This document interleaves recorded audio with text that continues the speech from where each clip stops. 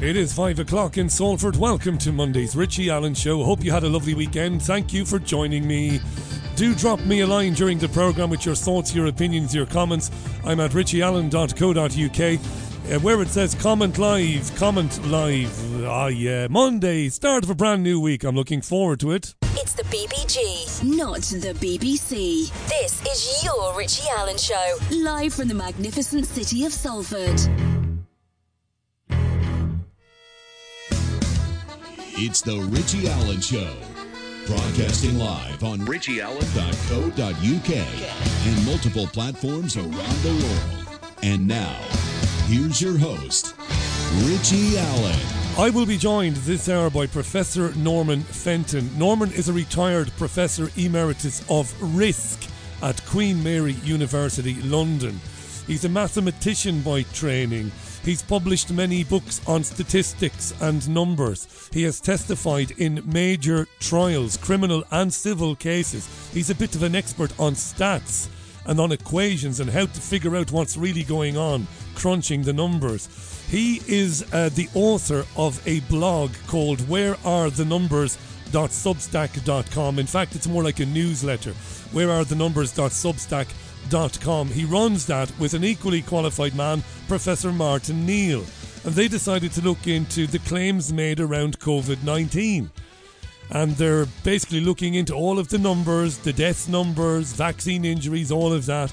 You don't want to miss Professor Norman Fenton. He's my guest this Monday and will be with me in a half an hour's time. Yes, it is the 13th of March 2023. I'm the BBG. This is your Richie Allen Show. Good weekend, one and all. You did. Good.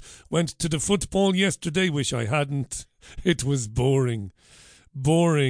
That's United Southampton yesterday afternoon. Should have stayed home and watched the rugby, which wasn't boring at all. I caught the last 30 minutes of that epic Scotland-Ireland game at Murrayfield.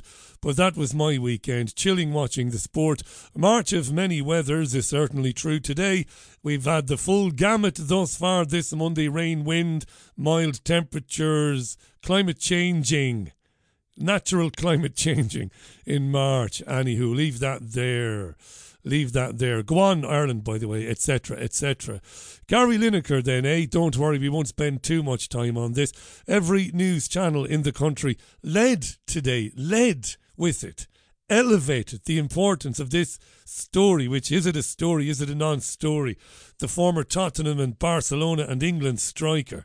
He also played in Japan, didn't he? Where he broke his toe. And then he retired after breaking his toe, I think. So Gary Lineker then, he's been hosting sport on the BBC for nearly 3 decades.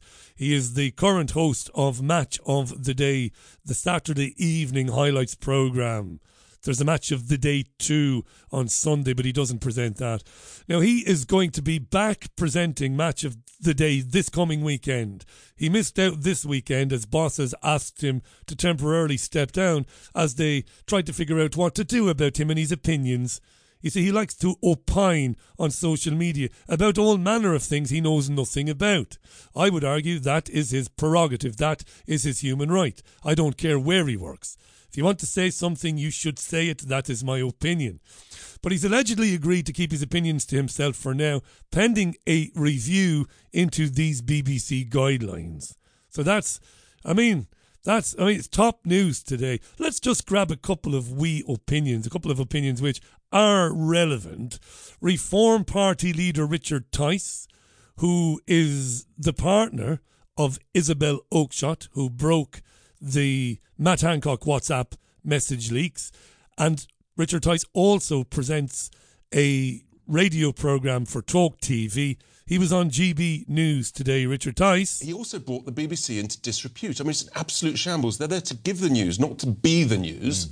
All the other presenters, likewise, brought the whole channel into disrepute, and they should be properly sanctioned. Many people will be happy they've reached an agreement, but it's an absolute turning point for the relationship of the BBC and the UK population. Why should we be forced to pay a licence fee if it's no longer going to be an impartial trusted public But service it hasn't broadcast. been that, Rich. This is Bev Turner, co-presenting this programme with Andrew Pearce.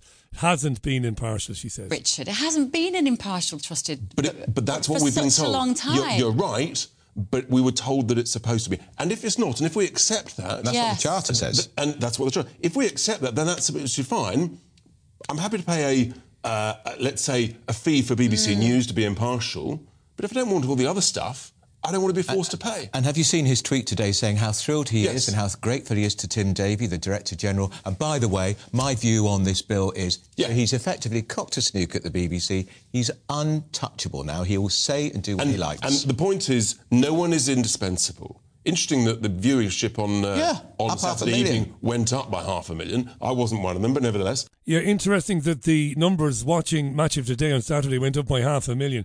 It's not quite fake news, but they are bending that story to suit their own narrative. Of course, there was going to be a little bit of an upsurge in viewing numbers for Match of the Day in light of all the publicity. Of course, people were going to tune in to see what sort of programme was aired in the absence of Gary Lineker and Ian Wright. So Richard Tice is, as usual, being a bit disingenuous.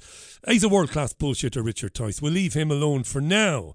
Jacob Rees-Mogg then, the Conservative Party MP, the leftover from the 18th century. You know Jacob Rees-Mogg, terminological inexactitude darling. Mogg has now got a programme on GB News. Yes, I won't roast that chestnut again. I've done it too many times. But he's on GB News. He was on the same programme talking about this, and he said one or two interesting things. The issue is about the BBC rather than about Gary Lineker's view. He's entitled to have any view that he wants.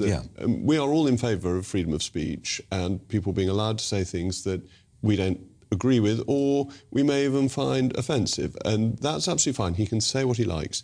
The issue is that the BBC is the state broadcaster and that it's funded by a tax on televisions.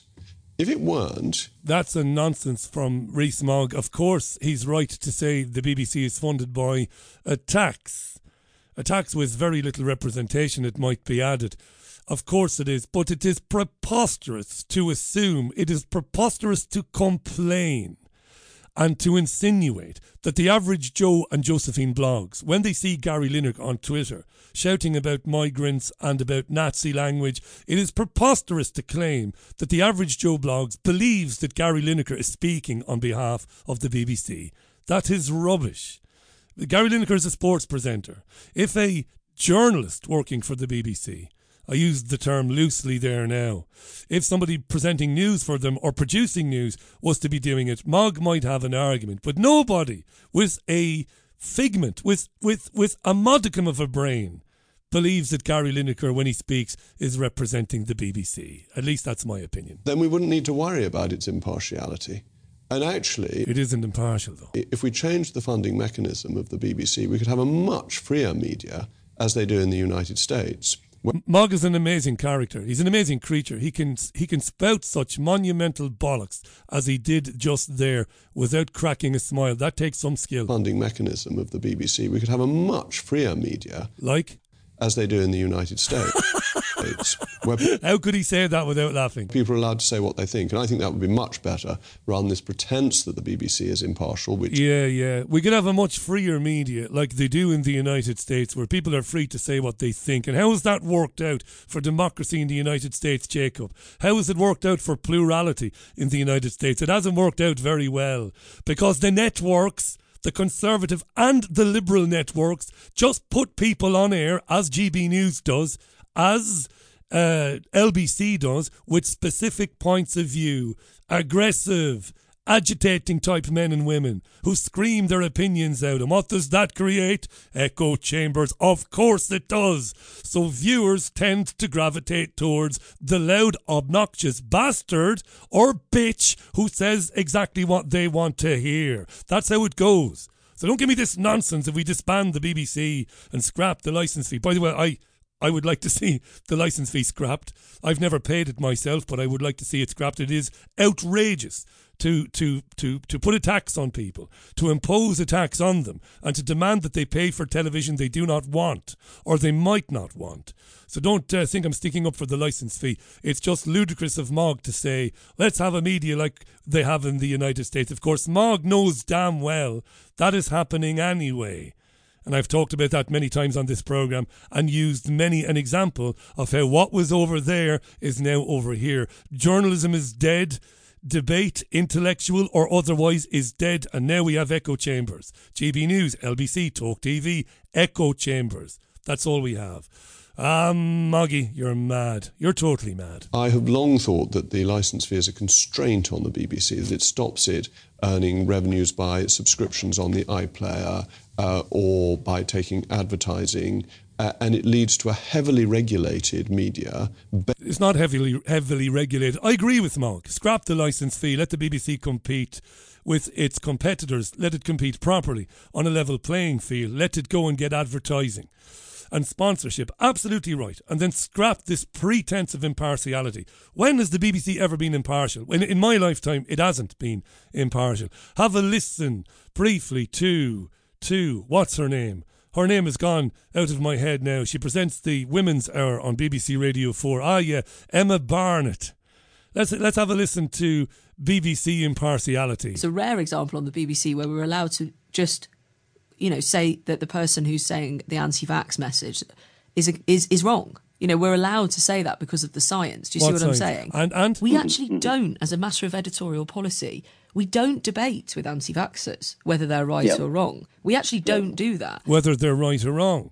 And I had an email some years ago from a BBC journalist who is working elsewhere now, and he was very kind to send it to me, and we were able to break a big story, weren't we? The BBC sent a circular via email around all of its production departments about 5 years ago. It told them the science was settled on climate change, and that when filling programmes with guests to talk about climate change, you don't any longer, you don't need to go and get the scientist, regardless of how qualified he or she is, you don't need to get the scientist who disagrees with anthropogenic climate change models. You don't have to. The science is settled. Laughable. Does anybody think the BBC was impartial in March of 2020? What, 3 years ago? 3 years ago was the BBC impartial when Whitty, Tweedledum and Tweedledee and Van Tam and that shower of idiots came out at Downing Street and said we needed to lock the country down, to flatten the curve, for a virus that did very little to most people. Where was the BBC then? I mean, there were scientists screaming from the rooftop saying, this is crazy. This will do more harm than good. This is madness. We don't ordinarily do this when there's a pandemic. What did the BBC do? It ignored or actively worked to keep these guys off the air. And girls, lest I be accused of sexism. So don't give me that nonsense now about BBC impartiality. The story's not about Lineker. Lineker's a clown. He's a clown. He lives in a London bubble. He's a footballer. It doesn't mean he's not intelligent. He has no clue about immigration. He doesn't have a clue what unchecked mass migration does to working people in any society, because he's never experienced it. He might argue he has. He worked in his father's fruit and veg stall, didn't he, in Leicester when he was a younger man. This is about the ludicrous, laughable idea that the BBC is impartial and it must be protected from guys like Gary Lineker. It isn't impartial. Go and look at the broadcasting around the Iraq War. Where was the dissent on the BBC? There was none. Zero. It's never been impartial. All that it's ever done is advance the agendas that we talk about on these programmes. Crazy stuff. Let's leave Lineker alone now. Jacob Rees-Mogg. We should be like the US. Yeah, let's have the free market running the media. Why not? Doesn't matter anyway. You know that, dear listener. I know it doesn't matter. Media's dead. It's been dead for years. Journalism is dead. Absolutely stone dead brown bread. This interests me. This Question Time host, Fiona Bruce. She took over, didn't she, from Dimbleby. From David Dimbleby, Fiona Bruce, with her ginger hair on her. She also presents an antiques programme for the BBC also. She says, does Bruce, that she will step back from her role as an ambassador for a domestic violence charity called Refuge. Why? Well, last Thursday, during Question Time, which she hosted, and if you don't know what the programme is, it's a panel show where politicians and sometimes celebrities and sometimes people who work for lobby groups and whatnot, they sit around a panel and they field questions from the studio audience, right? A very carefully selected studio audience. Of course, you'll not be surprised by that. And last week during the programme, Stanley Johnson, the father of the former Prime Minister Boris Johnson, his name came up to do with domestic violence. And Fiona Bruce has been accused of trivialising domestic violence during this discussion. And as a result, she has left her role as an ambassador for a domestic violence charity. Let's hear the exchange. And again, this is really typical of the times we live in, where truth doesn't matter. Truth is an afterthought. We are in a post-truth age now, we really are. Listen to this. You'll hear Yasmin Alibi or Alibi Brown first, then you will hear Fiona Bruce. For a change, I'm not blaming Boris Johnson or Stanley Johnson. Actually, Ken, he was a wife beater, Stanley Johnson, on record. Okay, let me just intervene. So the presenter, Fiona Bruce, interjects, right? I'm not disputing what you're saying, but just so everyone knows what this is referring to. So Stanley Johnson's wife spoke to a journalist, Tom Bauer, and she said that Stanley Johnson had broken her nose and she had ended up in hospital as a result. Stanley Johnson has not commented publicly on that. Friends of his have said it did happen, it was a one-off. Yes, but it did happen. Anyway, what I think is it's not Stanley Johnson... And that was the end of the exchange. And Fiona Bruce was accused by many, including people like Carol Vorderman, formerly of Countdown, the Numbers and the Letters, right?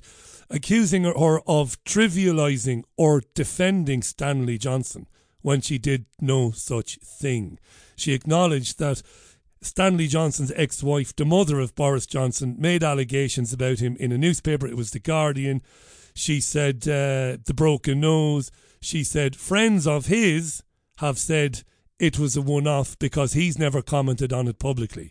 At no time whatsoever did Bruce condone it or attempt to trivialise the accusations against Johnson. But now she's leaving her role from her role working with a charity. You might think, what's this all about, Richie? This is not that important. But it is. It is. It's a signpost, really, this. Isn't it? It's a microcosm of the macrocosm, really, of where things are going, where anything can be said about somebody by anybody. And it doesn't have to be true or even remotely true. And it can result in that person having to give up a position or leave a job and make all manner of apologies when in fact they didn't do anything wrong in the first place. At no point did she trivialise domestic violence or violence against women. I don't like Fiona Bruce. She's a BBC presenter. Don't like any of them. BBC, Sky, ITV, ITN, Channel 4. Can't stand them for what they do. But she didn't condone, trivialise or try to minimise what Stanley Johnson had done. But then she had to withdraw from her ambassadorial role with the charity Refuge. Crazy. She's another one who's not had the courage to say, no, I didn't do anything wrong, I'll carry on. Anywho, the time is 18 minutes past the hour. This is your Richie Allen Show, live on richieallen.co.uk, Fab Radio 2 in Manchester, and, of course, we're on the TuneIn app too. You're listening to the saviour of independent media, Richie Allen. Now, don't forget, coming up in a few minutes' time, Professor Norman Fenton will be on the programme. You do not want to miss him. The newsletter is entitled Where Are the Numbers.substack.com. Challenging the global COVID-19 narrative, exposing the use and abuse of statistics. I highly recommend you get onto that newsletter, wherearethenumbers.substack.com, and do share it around. It is run by Martin Neal and Norman Fenton, two professors who have written hundreds of scientific papers and numerous books on statistics, decision-making, risk, and uncertainty systems and software engineering. This promises to be very interesting indeed. Does it not? I think it does. Your comments to richieallen.co.uk, and it's live comment at the top of the page. The paedophile Gary Glitter is in the news. He was released from jail recently into a bail hostel, wasn't he? a number of news sources reporting today that he has been caught on camera trying to access the dark web. The guy's name is Paul Gadd. He was trying to access the private browser DuckDuckGo, and he was trying to use Tor, which is another dark web browser. And on the dark web, of course, that's where people go to find all manner of disgusting things. Not just disgusting things. They go there to buy drugs and other things you can't have, guns and stuff. But child porn on the dark web. So he might be back in prison before you know it. Paul Gadd. And the Madeleine McCann thing, I don't think anybody seriously believes that Julia Wendell, who's 21, is the missing Madeleine McCann. But the media keeps reporting on this. Number of, again, networks today talking about this woman who has gone to California with a private detective and a medium called Dr. Fia Johansson. She's having DNA tests done in California. She believes she is, in fact, Madeleine McCann. The parents who adopted her completely denied this and say it's nonsense, but it's interesting, I suppose, isn't it? Her family in Poland denied these claims, yeah. And this is really interesting. The Home Secretary, Suella Braverman, announced today that the police from now on will be barred from recording non-crime hate incidents just because somebody is offended. How seriously should we take this? What should we read into it? Braverman has endorsed new guidance which requires officers to prioritise freedom of speech over offensive language that some people might find upsetting. The Telegraph all over this. This new legislation, this new advice to police it's not legislation, it's basically an order. It aims to reduce the number of non-crime hate incidents which have seen 120,000 people recorded in the past 5 years, including one poor Egypt who ended up on a police file because he whistled the theme tune to Bob the Builder at his neighbour. His neighbour rang the police and said that he was racially abused. The police recorded it. It's down there in black and white. It's on your permanent record. Crazy stuff. And, Suella Braverman says, I've been deeply concerned about reports of the police wrongly getting involved in lawful debate in this country. We have been clear that in recording so-called non-crime hate incidents, officers must always have freedom of expression at the forefront of their minds. So again, this isn't legislation, it's advice, it's it's orders, it's not advice, it's an order, it's a code. It will ensure the police, says Braverman, are prioritising their efforts where it's really needed and focusing on tackling serious crimes such as burglary, violent offences, rape and other sexual offences. Well, Braverman. Yes, right. Yeah. Do get in touch with me, by the way, because this has happened to so many people. It might have happened to you or someone you know. Has it happened to you or someone you know? Have they been reported for name calling or for whistling or anything pathetic like that? And have they had a visit by the old Bill? I'd love to hear from you. richieallen.co.uk. Comment live, that's the best way to reach me. I am on Twitter as well. It's at BBG Richie on Twitter. I will be checking it periodically, but mostly I'll be on the website. Craig has been in touch. All the fuss about what Lineker said, and no one has seen fit to ask him to define Nazi. I don't think he used the term Nazi, Craig. He referred to 1930s Germany. But yes, I suppose by any logic he did mean Nazi. After all, says Craig, it was at one time to the abbreviated name of Ignazi, the old German version of Ignatius. It was a derogatory term for uneducated peasant, and it was for a short time the official name of the NSDAP, and it could be applied to the ardent followers of Ignatius Loyola. And how many dutiful citizens of our country are quite happy to report their fellow citizens for breaching some minor law or other, even though the breach is not hurting them? As the name Anne Frank comes to mind, but few want to see this comparison. Well, plenty of people, seemingly, during March of 2020 and April and May of 2020, Craig, as you well know, it seems that plenty of people were quite happy to pick up the phone, call their local police station and report their neighbours for having more people around than the guidelines had, suggested was appropriate. Yeah, curtain twitchers. There was a lot of that going on, wasn't there, Craig, back in 2020? Jenny says, no such thing as settled science. Science is theories, and scientific thinking changes all the time as new knowledge emerges. Yes, absolutely. Angela couldn't be less interested in Lineker. Me too, Angela. But the notion that the BBC is impartial, or even despite the couple of missteps every now and then, you know, the BBC is largely impartial. Oh, sure, it gets it wrong every now and then. Sure, Laura Kuenssberg, you know, will get it wrong. She'll go soft on the Tories. But, you know, that's a misstep.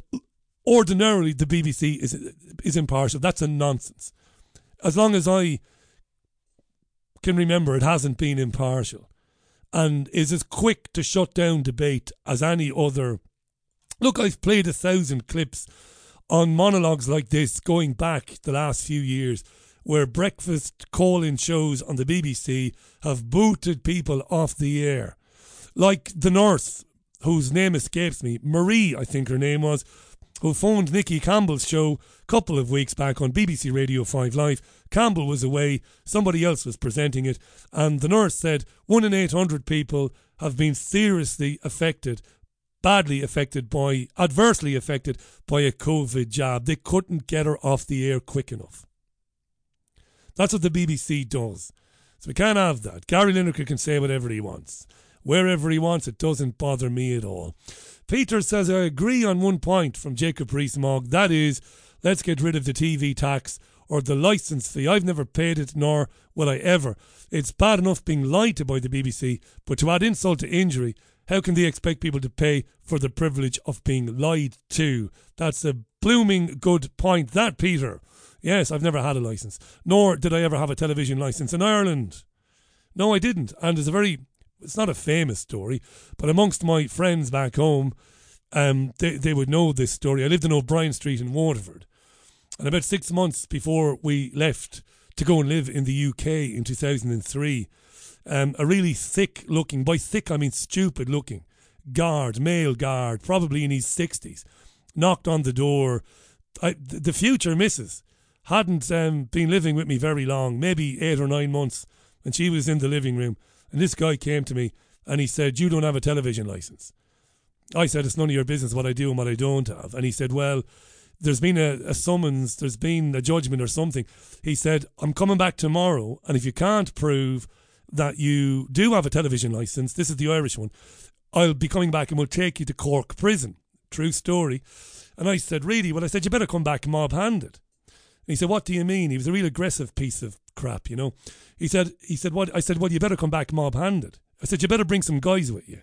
Because if you turn up tomorrow with anybody and attempt to take me to Cork prison, someone's going to get badly hurt and it's not going to be me. I said, you need to find a few things out about people before you start threatening them. So anyway, I went back in. That was all bravado, right? So I went back into the living room, and El Frogo Tremendo said, what are you going to do in the morning? I said, I don't know. I don't know. I said, I'll have to do something if they turn up. But they never turned up the following day. And we stayed in Ireland for another quite a few months after that before we eventually migrated to Sosnoch, to England. And I never heard another word about it. Strange, isn't it? Because they could have turned up. I mean, what could I do? One guy on his own, you know.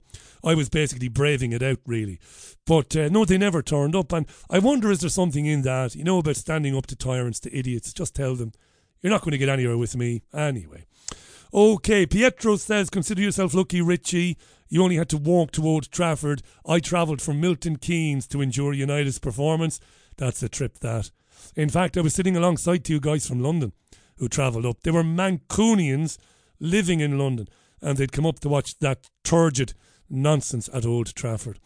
Ardell says, Richie, on Lineker, I thought anyone mentioning Nazi Germany was labelled an anti-Semite these days.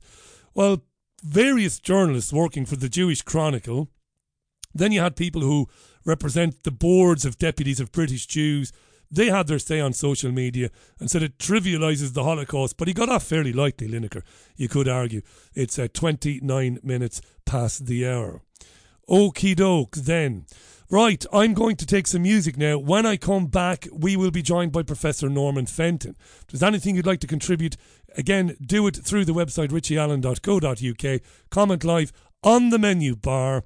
or you can drop me a tweet. I will check the tweets. It's at BBG Richie. Twitter handle is at BBG Richie. Would you like to hear some Simple Minds this Monday? Why not? This is Someone Somewhere in Summertime. That is Simple Minds, Someone Somewhere in Summertime on the Richie Allen Show. 27 minutes to the top of the hour. Huge interest in my guest, unsurprisingly. Before we welcome Professor Norman Fenton to the programme, let me do this. If I don't do this, there will be murder. Hi to Jade Martin. Hi, Jade, and thanks for your message. It's lovely to hear from you. She says, Richie, would you mention my mum and dad today, Pat and Peter Martin? It is their 52nd wedding anniversary today. Wow. It's my mum's birthday on St. Patrick's Day on the 17th and dad's on the 20th of March. Send all our love to Pat and Peter from Jade and Sco, Robin, Peter, Beth, Keelan and Aaron. 52 years married today, Pat and Peter Martin. Congratulations and have a fantastic week. And of course, St. Patrick's Day this coming Friday. I think the parade either was this weekend here in the Northwest or maybe it's Saturday, the day after. I'll have to double check that. Anyway, to more important matters. As I've already mentioned, there is a very important newsletter. It is known as wherearethenumbers.substack.com. Wherearethenumbers.substack.com. I tell you to check it out, but many of you reached out to me to ask me to feature it on the programme because of the amazing work it's doing. It's the brainchild of two academic professors, Professor Norman Fenton, who you'll meet in a moment, and Professor Martin Neal. Between them, they've put together hundreds of scientific papers, peer-reviewed, books on statistics, decision-making, risk and everything else. I mentioned at the top of the show, Professor Norman Fenton himself is incredibly qualified. He is a retired professor of risk, emeritus professor of risk at Queen Mary University. He's a mathematician. He's published 7 books. His work covers multiple domains and he has been an expert witness in major criminal and civil cases. So let's have a chat then about the statistics around COVID-19. It's lethality, it's mortality. Lockdown. Let's have a chat about that. Was lockdown worse than... Was the cure worse than the disease, as they called it itself, COVID-19? What about the claims around the vaccines, the mRNA vaccines, and the safety or otherwise of those vaccines? Let's welcome to the programme Professor Norman Fenton. Norman, welcome to the show. How are you? I'm good, thanks. Can you hear me okay? You sound great, thanks. It's great these days, Norman. This technology we have, it's so fantastic compared to 20 years ago when I started in radio. You couldn't imagine we could do something like this and do it so easily. Listen, you're welcome and you're very kind to give us your time. I know you're incredibly busy. Let's, where do we start? So, well, actually, go ahead. You were talking about Gary Lineker before, because there's a kind of like a link into that in this whole kind of misinformation and the way that the media kind of like portrays, creates a particular narrative, right? Because Gary Lineker, right, he claims that he is fighting the establishment. It doesn't he? But his woke views are actually totally aligned with the entire sort of globalist agenda. Yeah. It's aligned with the whole of academia, all the major corporations, the entire entertainment industry, the entire media elite. And the irony, and this is the irony, is he actually agrees with the BBC on almost everything. On almost everything. And the only reason, I'd say the only reason the BBC felt they had to do something in this case was because he used that Nazi comparison. And even the BBC realised it would be really hypocritical of them not to give him a little slap because of their own hysterical reaction when Andrew Bridgen, in the context of the vaccine safety, made that much more relevant actual analogy, quoting he claims to be an Israeli academic about the Holocaust. So that's the only reason why they felt they had to do it. Even they would have seen the hypocrisy of not doing something. That's a really good point. And also, just compare the support from all these sort of main sports media pundits for Gary Lineker with the total contempt and lack of support they showed with Matt Letizia when he was sacked from Sky, and actually now speaks out, on the kind of issues that I'm speaking out again. He gets no support whatsoever from any of those guys for his lack of work opportunities. Yeah, Ian Wright, of course, who played for Arsenal and Crystal Palace in England, he's been challenged about this online, saying, where was your solidarity with your former peer, Matt Le Tissier, as you articulated there, Norman? And he's gone very silent on that, Ian Wright. Nothing to say. Not right. Yeah, too right has gone silent, because they actually showed clips of the interview he did at the time after Matt's sacking. And he was really dismissive, saying something about old white guys, blah, blah, blah. And no surprising he's quiet now. The hypocrisy it's just unbelievable, but let's face it, it's what we've been seeing right throughout the last 3 years and beyond, of course. And I'm an old trades unionist. We're not going to talk about migration, of course not. We're going to talk about something entirely different. But as an old, I shouldn't say old trade. I believe in the workers' rights to bargain and to withdraw their labour if there's a good reason to do so. But there isn't a single, entity, person, group, organisation in the country anymore speaking up for working people when it comes to migration. I remember trade unionists many years ago arguing that, having an open doors migration policy would hurt people, would hurt the not the indigenous people, but would hurt the natives of this country if we did this. And now those who claim to be socialists, and they're not really, they're social democrats, a totally different thing, they're all for open door migration policies as well, while services are being destroyed, Norman. It's insane. Exactly, and they also, those same groups who should have been standing up, for the working class, who were the most adversely affected by the lockdowns, they were the ones who wanted to lock us down, harder and faster. And they were the ones, they also were the ones who were supposed to be standing up for free speech. The unions, the academics, all these people, and yet they were the ones, literally at the forefront of pushing the government into further restrictions against our civil liberties. I mean, everything about these last 3 years is just, it's mad. It's upside down. Yeah, and we'll talk more about that as time goes on. So where are the numbers on Substack.com? You're listening to Professor Norman Fenton. That's the brainchild of Norman and Martin Neal, two professors now. Because of your background, because of your skill set, your years in academia, statistics, risk, all of that. When they said in March 2020, let's lock down to flatten the curve, were you, Norman and Martin, and maybe others like you, were you immediately suspicious? Were you thinking, right, let's have a look at these numbers, even then? We were suspicious as soon as they started quoting what we believe were these exaggerated infection fatality rates. They were talking about, what's the probability that someone who gets infected with COVID is going to die, and they were making out, and people were assuming, in fact they did sort of surveys at the time, people were thinking it was like 50% chance you're going to die if you get this virus, and we knew that wasn't true. And even though, and it was obviously not true, because the figures at the time were, in the UK, they were based on primarily, the only people they were testing for COVID. I mean, we'll talk about the actual test, but the only people they were testing, of course, for COVID were people who were already hospitalised and extremely ill with it. So obviously, a much higher proportion of those are going to die, right, because they're already critically in hospital with it. But that doesn't reflect the true probability that you're going to die if you've got this virus. And as we now know, for all but the extremely elderly, the probability you're going to die if you get this virus is extremely low. And we were, funnily enough, one of the first to publish a paper actually soon after the start. I think it was published in May, but we were working on it right from the beginning, which was exposing these exaggerated fatality rates. And we were actually saying then that it was likely that although the death rates were highly inflated, the actual infection rates, how many people actually have this thing, is probably understated. We thought probably a lot did have it, and nothing much was happening to them, right? They weren't getting seriously ill with it.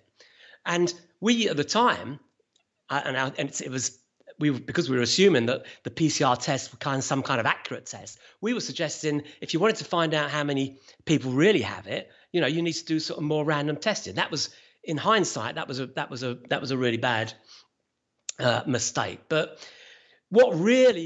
so we were already onto this, but at that point, nothing we were saying was seriously challenging the kind of like the official narrative. And we even published and put online a personalised COVID risk assessment. So we were very, we were into the idea that this was something extremely serious. It needed to be monitored.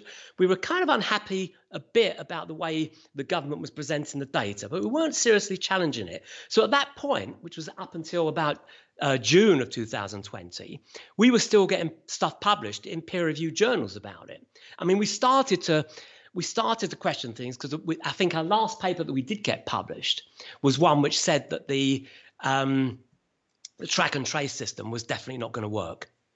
We'd kind of like sussed that one out, and thereafter we never had a paper. I mean, nothing in a peer-reviewed journal since then, because we started to call out the big problem was about this. When they started doing mass testing of asymptomatic people, starting in sort of summer and going in, especially really ratcheting it up into the autumn of 2020, and that's when everything became clear that the whole thing was essentially a scam. So Norman, and thank you for reminding us of this. I don't often think about this period when they said we need to do massive, as you said, testing of asymptomatic people with nothing wrong with them.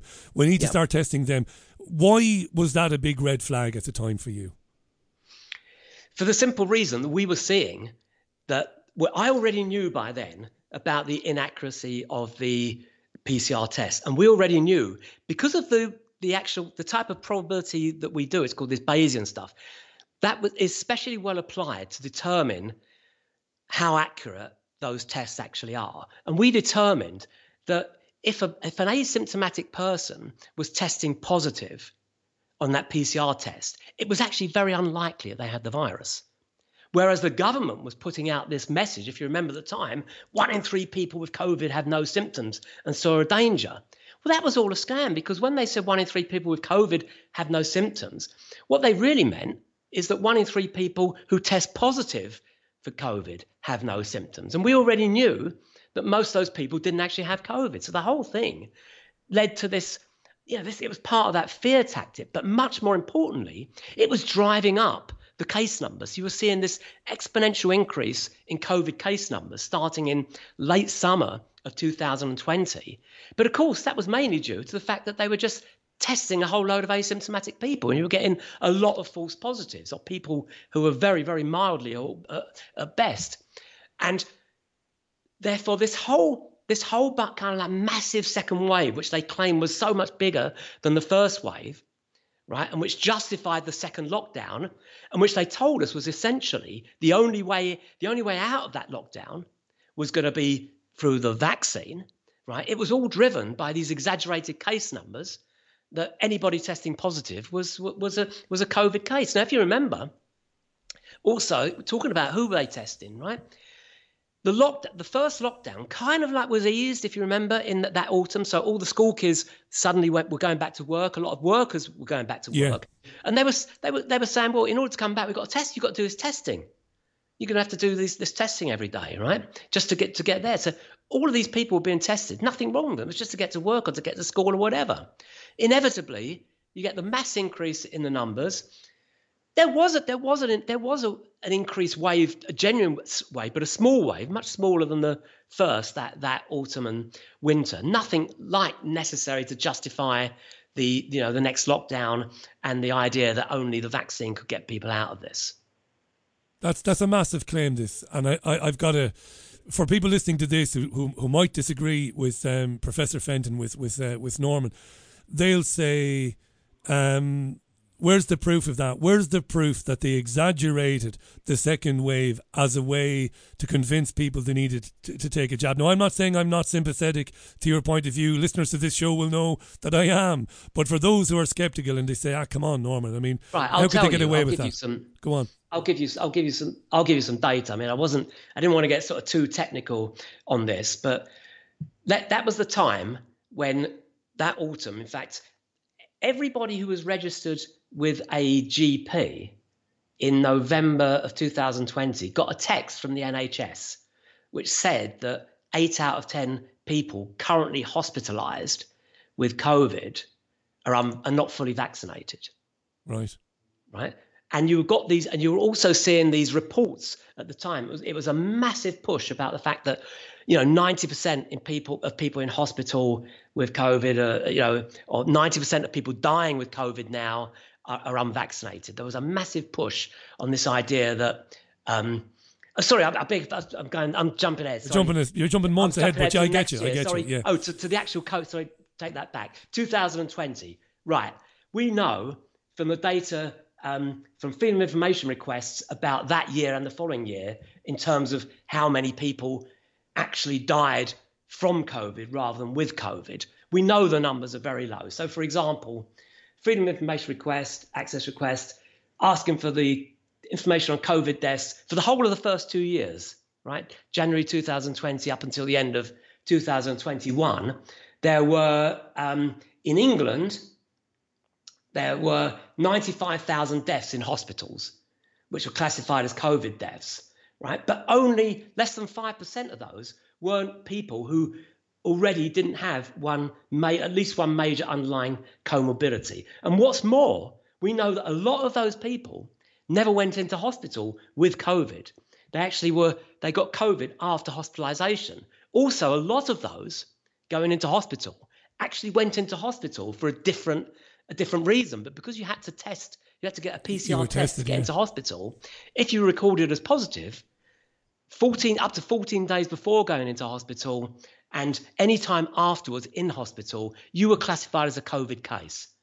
So less than 5% of those hospitalizations, and of course, the same applies to deaths. We know that in the first 2 years, there were 131,000 deaths, England and Wales, classified as COVID. Less than 5% of those were with people who didn't have some existing other major at least one other major comorbidity. And that's for children.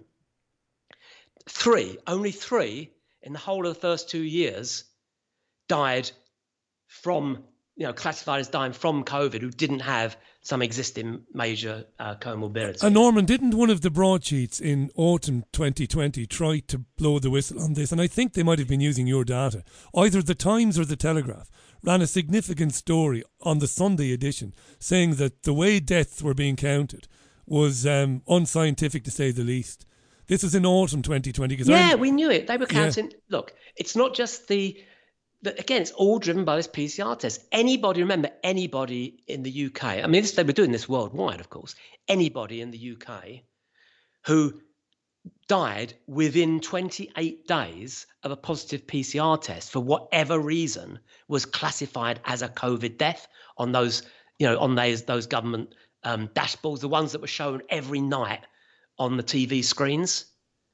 Do we know That's how they were, and that was known. There's no controversy about this. Nobody denies this. It's still, if you go to the government's COVID dashboard now, you'll still see that there. It says very clearly, deaths are dying within 28 days. PCR test. Norman, It doesn't even have to be. You don't have to be symptomatic. It's dying 28 days of a PCR test or having symptoms of COVID. Yeah, we know. We heard about a gentleman who fell off a ladder, and his son got in touch with the programme. He was listed as a COVID death because he had tested positive and there was nothing wrong with him. Do we have any idea at this stage who was responsible for that particular policy? Is there a name? Have we been able to determine which man or woman decided how we would count COVID deaths? Or is that no? But it's interesting that again, as with so many other aspects of the whole COVID narrative, the same definitions were adopted all over the world at the same time. Lockstep. I mean, actually, in the States, it was even worse. I think they went up to 56 days in some states. But it's basically, that lockstep. Everyone was doing that. Everyone was, defining cases by this positive PCR test, which we now know is extremely unreliable. So I don't think, it'd be difficult to pin it down to to one person. I mean, if you think about this whole WhatsApp fiasco, right? What they're trying to do there is they're trying to show that all of that sort of government ineptitude around decision making, right? They're trying to kind of like, sort of set up Hancock as he's the designated fall guy to take the flak for all that, basically. So they're trying to sort of pin the blame kind of on him and maybe some unnamed maybe some unnamed civil servants, right? And of course he's got very well paid for being, I believe, for being set up as a fall guy. I mean, he got his, whatever it was it £300,000 for appearing on that Celebrity? Yeah, whatever, he did well. Yeah, absolutely. Jungle, whatever. But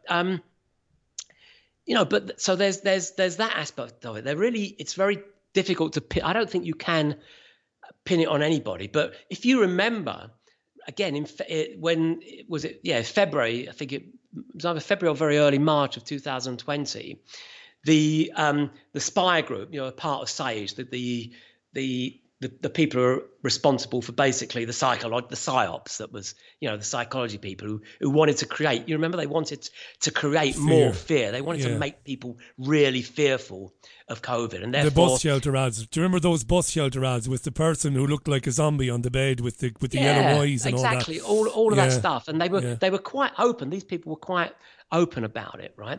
I mean, what is actually annoying me about this, incidentally, that whole WhatsApp stuff is actually it's being spun as evidence that we should have locked down sooner and harder. That actually a lot of people actually are really believing that. Did you see that there was a YouGov poll last week which showed that the majority of people still believe that we should have locked down sooner and harder? So if anything, that WhatsApp, the WhatsApp messages are kind of like creating this, a cementing of a completely flawed, idea. And the things that they should be looking at that that are being completely covered up.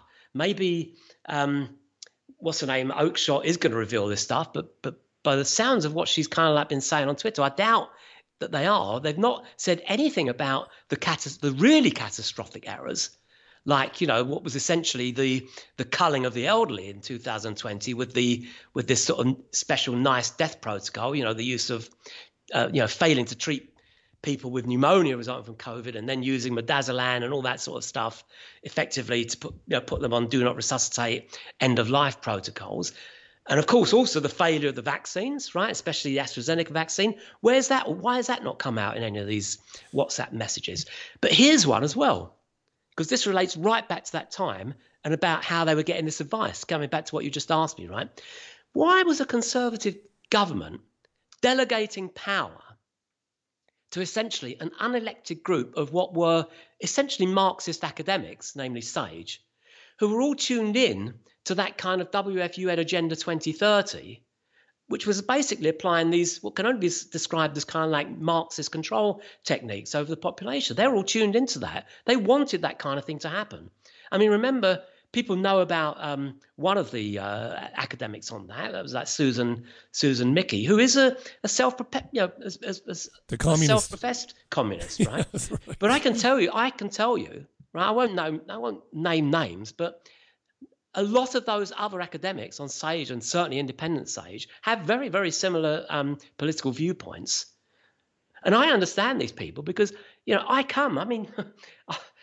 not a lot of people know this, but I was sort of brought up in the sort of international socialist sort of movement, and I was kind of active, there. And I kind of like, I realized, when I was maybe in my sort of early 30s, just how kind of like fraudulent and, what a kind of mind control technique and the kind of, psyops tactics they were using there to sort of, convince people of this ideology. And I kind of eventually saw through it, which is why I'm kind of particularly attuned into where it's happening now. I can see these things. I know how they play the game.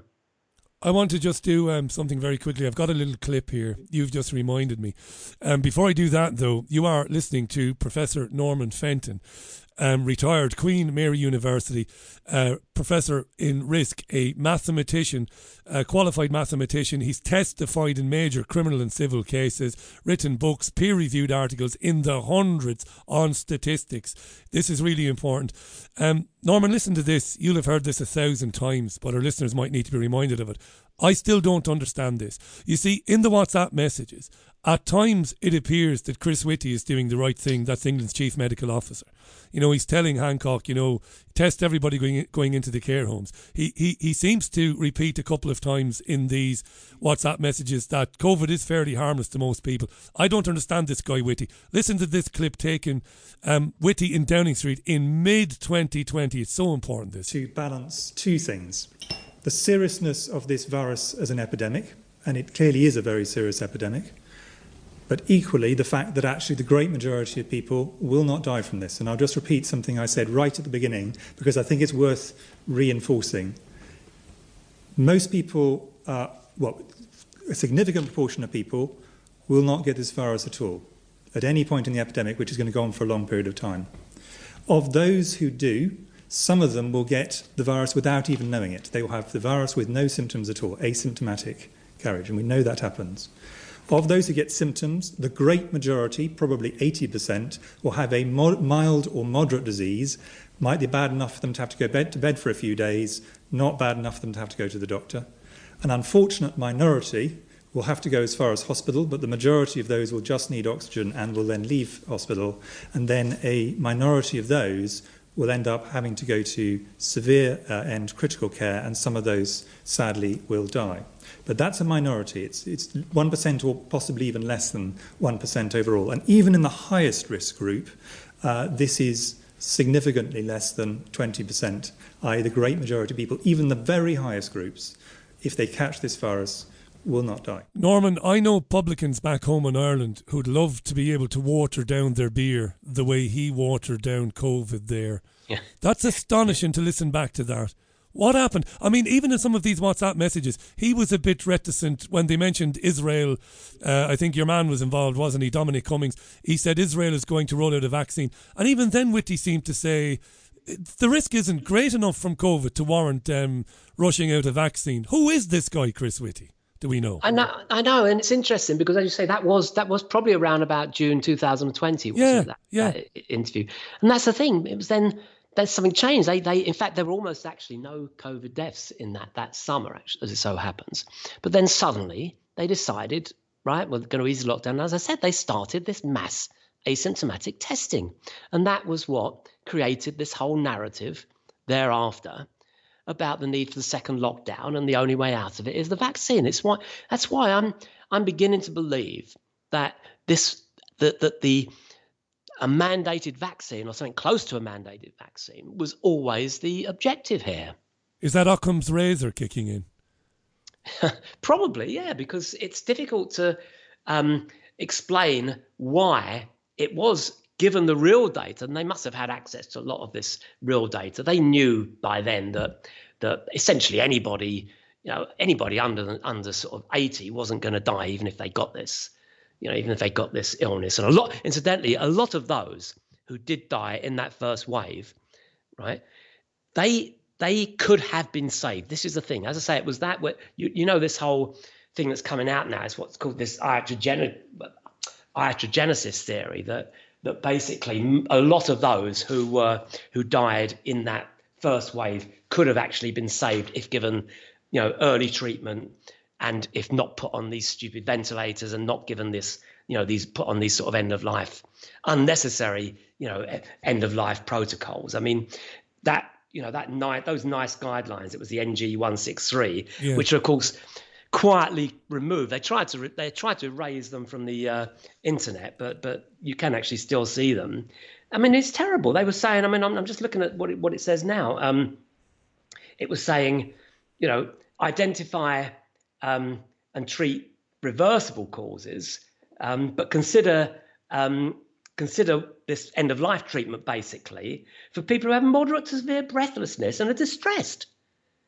And it's absolutely incredible. I mean, they were giving this midazolam. It was a combination. I don't know, midazolam, what it's called, haloperidol, levodopa, but all of these things effectively, are essentially the sort of things that you do give, for people in serious distress, but not, it's not going to help them recover from the condition they had. It's going to basically quicken their death. And on that, the former Health Secretary, Matt Hancock. Now, I've interviewed Jackie Devoy on this programme, going back to when she made a documentary about this, A Good Death. We won't dwell totally on this. Just for a couple of seconds, for context for listeners who don't understand. When at the outset of this, Hancock ordered or his department did, an enormous amount of midazolam. And Hancock is on the record as talking about giving people a good death. And this despite what we heard Chris Whitty say a few minutes ago, namely that not very many people at all were likely to die from COVID. So why would you want to order a huge quantity of this drug in the context of giving people a good death? And all I would say on that, I'm not a doctor, I know nothing about this stuff, that has to be investigated and he has to be questioned on that. And because that could be one of the biggest stories of all time, Norman, right? Yeah, I mean, absolutely. And of course, it wasn't just in this country. I mean, there's pretty good evidence that, where the first in Europe, the whole big scare came, in Lombardy and Italy in February, we believe there's plenty of evidence that similar protocols, similar kind of like death protocols and inappropriate treatment of people with the virus led to that massive number of excess deaths then. So it's not just the UK. Again, the UK was following others here, but certainly, I don't like the idea of pinning everything on Hancock. I think he's, contemptible person, but there are others who would have made sure, who would have been party to that decision to effectively, as you say, encourage this good death philosophy. Can I just say this, right? I've got to do this because I'm getting some of these messages from people, and I like to be objective. I don't. I try, but I fail often. But I do my best. There are people sending messages, and they're saying, Richie, as qualified as Norman and his colleagues are, obviously qualified, and they must be listened to. Of course, this is very important. We'll talk about that in a few minutes as well. The censorship, the idea that they exaggerated the threat of a novel coronavirus, falsified death numbers and, inflated case numbers, and may have even played fast and loose with the lives of senior citizens, giving them drugs they didn't need, all to get us used to taking mandated vaccines, is like the plot from a James Bond movie. That's what some people are saying. Could it possibly be this? Because if that is the case, well, then life as we knew it before the COVID thing, well, that's upside down now, Norman, because we're living in some sort of dystopian lunatic asylum. That's what some people are saying. Like to add those figures together, to join those dots. It's not surprising that reasonable people, who've been brought up to believe that governments would never do anything to harm their own people. Why wouldn't they believe that? So I'm completely sympathetic to that. I mean, I'm shocked at things that we're finding out. That we're increasingly finding out new things, and in particular about that, I say, going back to, creating that narrative of the need, that only the virus can get us there. With that, as I say, going on back on again to that whole ramping up of the, I'd call it a sort of a mythology about that second wave, because, you are going to get, for any novel sort of coronavirus, you are going to get a bit of a winter surge. And there was a little bit, nothing like us in terms of real excess deaths like the first one. But the fact that they were going overboard, to create this, again, the fear that this was, again, it's everybody's going to be, they recreated the fear in that winter of 2000, just prior to the introduction of the vaccination, that that this was, again, so serious, we hadn't got over it. It's back now, and it's back for good. And clearly the only way out is the vaccine. I mean, that's how it looks to me. It looks that the narrative was very much at that point all pointing towards this idea about the need for the vaccine. Because I've got some questions now coming in from our listeners. You are listening to Professor Norman Fenton. Please, if you haven't before, because all of the evidence that Norman has cited, it's all available at wherearethenumbers.substack.com. Wherearethenumbers.substack.com. You can follow Norman on Twitter too. If you look for Professor Norman Fenton, you will find him immediately on Twitter. So do follow him because he tweets daily. All the evidence, wherearethenumbers.substack.com. Before I ask you about what you've learned as an expert, a certifiable expert in statistics and mathematics about, and I'm saying that not to build you up, but I want people listening to this who are skeptical. This is not a crank. This is a peer-reviewed expert statistician who has testified in major trials in this country, and his character is above reproach, right? So that's why he's on the programme today. It's great to have him on. So before we go to vaccines, What about excess death numbers for, say, 2018, 2019, 2020, 2021? Can you settle an argument for me? Because some of my listeners, they believe that in the COVID years, like 2020, 2021 in particular, that excess death figures were about average for the 5-year period. Help us out. Is that right or wrong?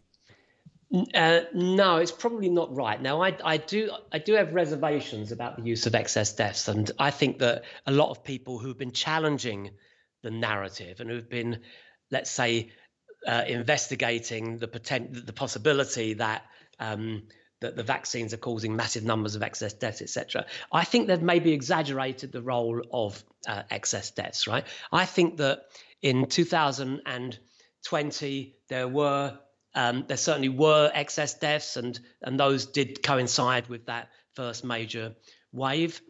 I think that in 2000, since the middle of 2021, and actually ongoing now, we are seeing excess deaths, right?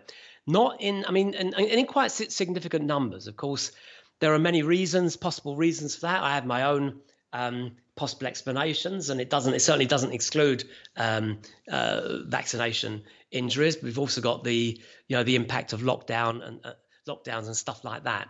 But it's not. Because there are so many confounding factors which can contribute to excess deaths. It's almost impossible to pinpoint what is really driving this. But to answer that question, I look, the mortality rate in 2020, which was the main COVID year, the people who said, it's not much different to previous years, they're right in a sense, because if you go back to 2000 all the way back for the last 20 years, then I think 2020 ranks only about something like the 6th or 7th highest mortality rate. Okay, but in terms of the more recent, but what that doesn't necessarily take account of is the fact that up until 2020, the mortality rates were slightly decreasing year on year, right? People tending to live longer. So there was an uptick. There was an uptick in 2020. So it's wrong to say there wasn't any evidence that something happened in 2020. So I don't buy into that. Something did happen. It was whatever COVID was. It was whether it was the virus itself or the response to the virus. There were excess deaths, no doubt about it. Fair enough. Let's look at the time already. It's 10 minutes past the hour. My God, this is flying. And let me just read 3 or 4 quick comments, and then we'll talk about the vaccines. Look, this particular show, Norman, we have a reach, and for months and months and months, I've been hearing from people, and they've come on the show to speak. Some of them, others have sent emails in. No reason to think they're lying, but they've talked about significant injuries or worse shortly after COVID vaccines. And I've got to say, my better half, Caroline, who's a French woman, her mum had a pretty significant injury after having her second jab. I know people in Salford who never heard of programmes like this who had serious problems after jabs. We'll talk about that in a moment. Faisal asks, has Norman looked into the suicide figures during the pandemic at all? That's a bloody good question. I imagine you've had so much to look into, maybe you haven't had the time to look into suicide, but was it significant, Norman? Suicide. I believe it was, but I wouldn't. It's not something I've looked at in detail. I know that colleagues of mine looked into it, and there was a significant rise. There was a significant rise. I mean, that's almost certainly the result of lockdowns. Yeah. God. I mean, of course, we've also got the problem we know of the lockdowns causing. I mean, I did actually have the date on this. I'm just trying to think if I've still got it on the actual number of missed, or the estimated number of missed early cancer diagnosis. But it's a very large number, right? And that is definitely having. We know that, along with the potential impact of the vaccine on cancers, because there is evidence. There is evidence that people, for example, who were in remission suddenly became seriously ill again from their cancers. So all of that stuff is contributing to excess deaths now. There's been, I reckon we've had since we came on air, We've had a couple of hundred messages through the website. We've had dozens and dozens of tweets. They're all asking about the jabs. A nurse managed to get her way onto the BBC's phone-in Nicky Campbell programme, but Campbell wasn't presenting it. She said 1 in 800 people, in her understanding, who have had the jab or jabs have had a serious, in fact she said very serious, adverse reaction to it. Does that compute with the research that you've seen and the numbers you've seen? Yes, and I believe it might be a higher proportion than that. So before you talk us through that, I've got to remind our listeners that is way beyond the threshold where the programme should be stopped. I'm right in saying that, right, Norman? That's way beyond. Like, if it is 1 in 800, you think it's worse. But if it's 1 in 800, that should have stopped the programme ages ago, right? Yeah, I mean, it should have done. I mean, you've got to remember that what nobody seems to have spoken about much is what happened to the AstraZeneca vaccine. You know, this was the great British invention. You know, the AstraZeneca vaccine, which Sarah Gilbert on in January on this morning, the ITV program, she said, and I quote, it was safe and 95% effective. She said it was 100% effective against death or hospitalizations. Right. Now, unlike poor old Mark Stein, who basically got booted off of GB News because Ofcom upheld a complaint about him simply having vaccine injured people on his program, right? And they decided that what was being said there was against Ofcom rules. Nobody, Ofcom haven't investigated Sarah Kyatt and all the many sort of, telly doctors who were on saying similar things, which we know are not true. We know the vaccine isn't effective, right? We know it's not safe. Now, as far as the AstraZeneca vaccine is concerned, right, there were so many serious adverse reactions after it, especially the clotting issue. I mean, remember the BBC presenter, Lisa Shaw, for example, died of clotting in, I think it was very soon, April of 2021. Because of all that, the AstraZeneca vaccine was no longer offered in the UK after the summer of 2021. In fact, I believe that in June 2021, it was no longer available because the reason I know this incidentally is I have a personal interest in this because somebody very close to me was seriously adversely affected by the second AstraZeneca vaccine, and I asked I spoke to my GPs about it, and they said they certainly said in June 2021 they no longer were given they could no longer get the AstraZeneca vaccine. They were only being provided with Pfizer at that point. And yet, you never heard about this, right? We know that other EU countries quite openly, and it was in the news, suspended AstraZeneca, some of them as early as April 2021. But AstraZeneca was quietly withdrawn. They didn't formally withdraw it. Technically, you could still get it. A GP could, or a vaccine centre could still get it if they specifically, or if a person specifically requested it. But to all intents and purposes, it was gone. It was gone, less than 6 months after it was introduced to great fanfare. Now, that didn't stop Dame Sarah Gilbert, who was the one who led the AstraZeneca vaccine team, being given a standing ovation at Wimbledon at the end of June 2021, by which time it was no longer being offered even. And they made a Barbie doll based on Sarah Gilbert as well. Mattel, to encourage girls to take up science, they made a Barbie doll. Yeah. And you've got, you've got the data. I mean, you've got all of the VARS data. We've got the yellow. This is the the vaccine adverse event reaction system, a reporting system that's run from America, but it has data from all over the world. And what are we up? We're up now to something like, I didn't look at the latest figures, something like 35,000 reported deaths there, and several million now. Serious adverse reactions.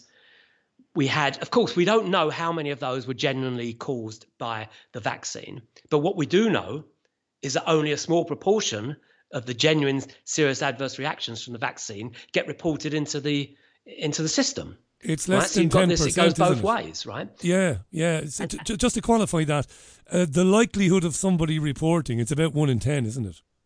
It's been, I've heard estimates of between 1 in 5 and even as high as 1 in 100. So I believe my amazing. colleague Jessica Rose put the figure at 1 in 43, but I don't know if she still stands by that one. But yeah, so it's a relatively it's widely accepted, and this was widely accepted before COVID that only only a small proportion do report it. And of course, what we know is that the total number of adverse reactions in the VAERS system for the COVID vaccinations is something like 20 times more just in the 2 years since these vaccines were introduced than for all of the other vaccines combined in 20 years. And that's true. I can endorse that. That's absolutely true. I looked into that. You've got, but it goes beyond that. We know. Yeah. We also did an expose. I helped doing it with an expose on the data that the CDC in America were looking at. They knew. They did their own safety analysis, and they found so many key safety signals which you can identify from a sort of a probabilistic perspective. And we looked at that, and there were so many serious safety signals which on their own normally in the past would have led to the cessation, would have led to the vaccines being suspended, until further investigation. But the problem was, sorry, Norman, the original Pfizer. Can I just quickly interject before you talk about the Pfizer data? Because I know you're going to bring up the Pfizer, its own data, its own safety data.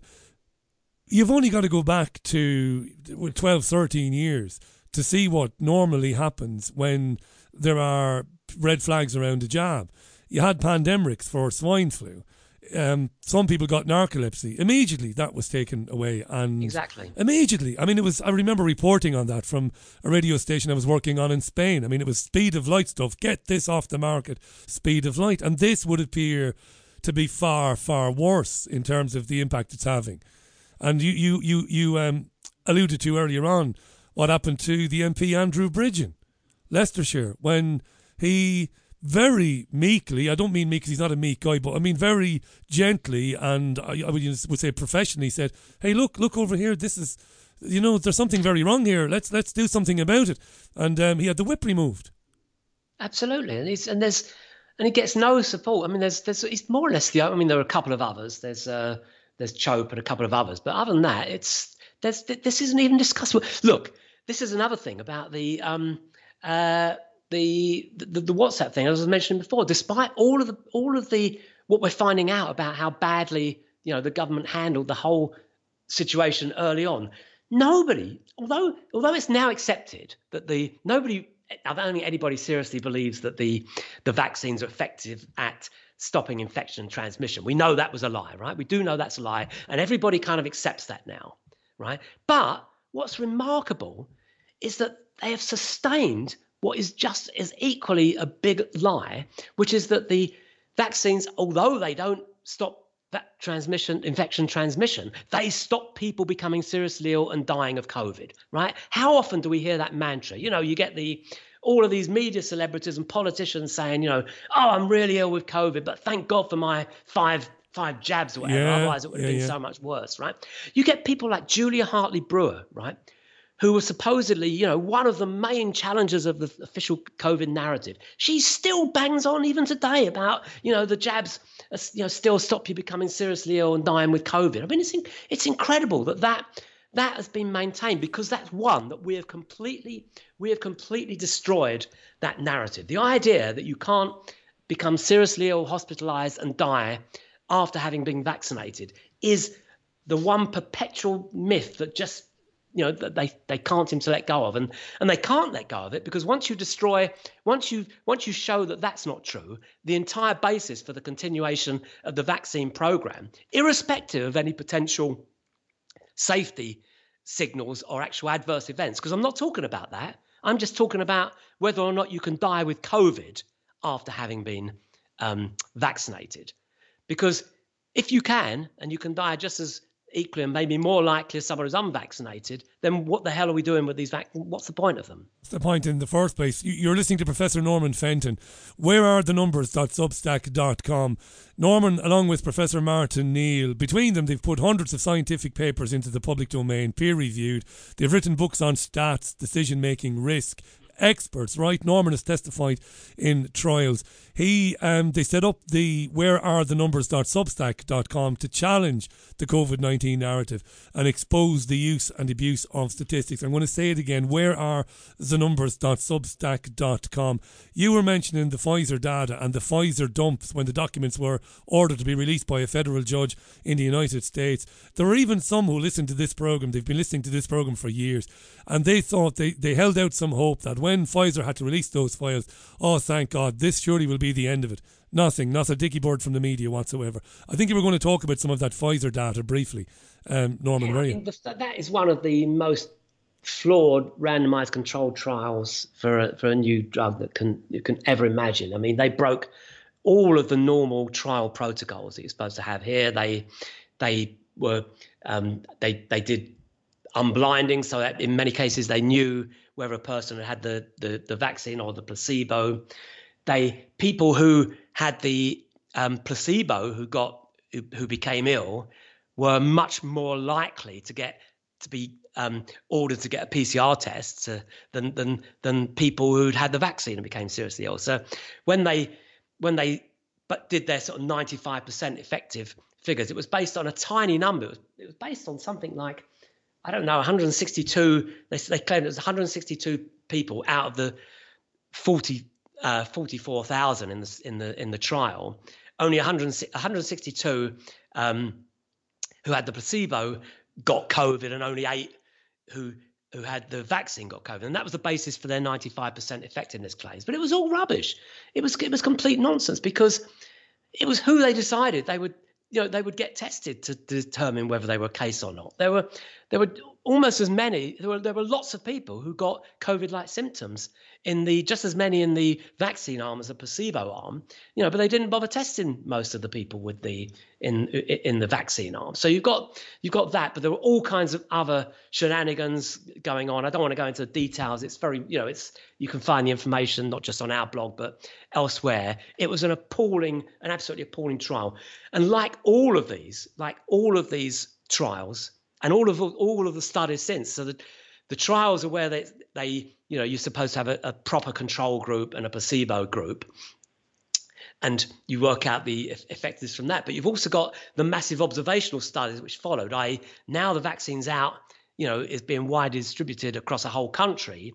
Let's look at the cases. How many of the cases of COVID are in people who've been vaccinated, and how many of them and people have not been vaccinated? And there was these studies making similar claims, 95% claims, all completely corrupt, right? And all based on simple statistical illusions, right? For example, the most important one, anybody who got COVID within 14 days of their first vaccination was classified as an unvaccinated COVID case.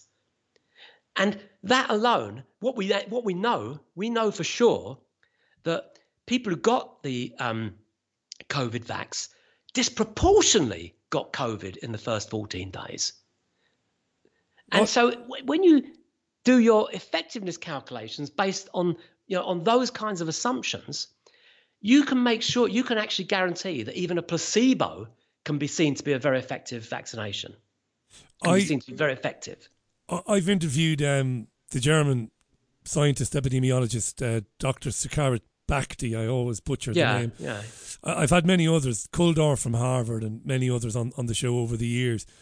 And he warned back then that this mRNA jab, in his words at the time, wasn't really a vaccine. He talked about spike proteins, and he explained in layman terms to me and to our listeners how he believed the jabs would eventually, and I'm really paraphrasing here because he didn't use as simplistic language as this, but those who have the jabs, they are at risk that in the future the jabs will make them more susceptible to coronaviruses that pop up, new ones that should be harmless or reasonably harmless to people, that the immune system will be primed by these jabs, these spike proteins he talked about, and that in future those, not everybody, but some of those who've had the jabs will find that illnesses that should be pretty mild or moderate will be serious and possibly deadly. And I don't know if there's any I know it's difficult because what are we? The jabs, how long have the jabs been around now? A year and a half, 14, 15 months.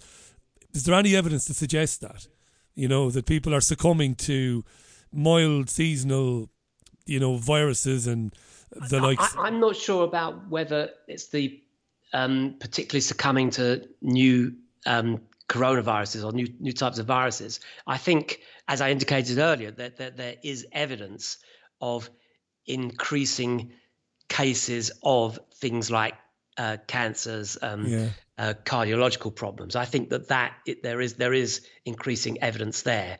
I try to steer clear of anything which requires any real medical knowledge, which is why I wouldn't want to comment on the sort of the clinical relationship between the what's in the vaccine itself. Fair enough, Norman. And its impact on that. But so I'd only look at the data, and there certainly is evidence of these increasing conditions, which were clear. As I mentioned, that CDC study, we saw all of the adverse reactions, in particular in cardio conditions, also neurological conditions.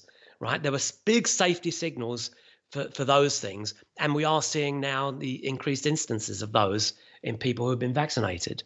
Professor Norman Fenton is our guest. In the few minutes we have left, just a couple of things.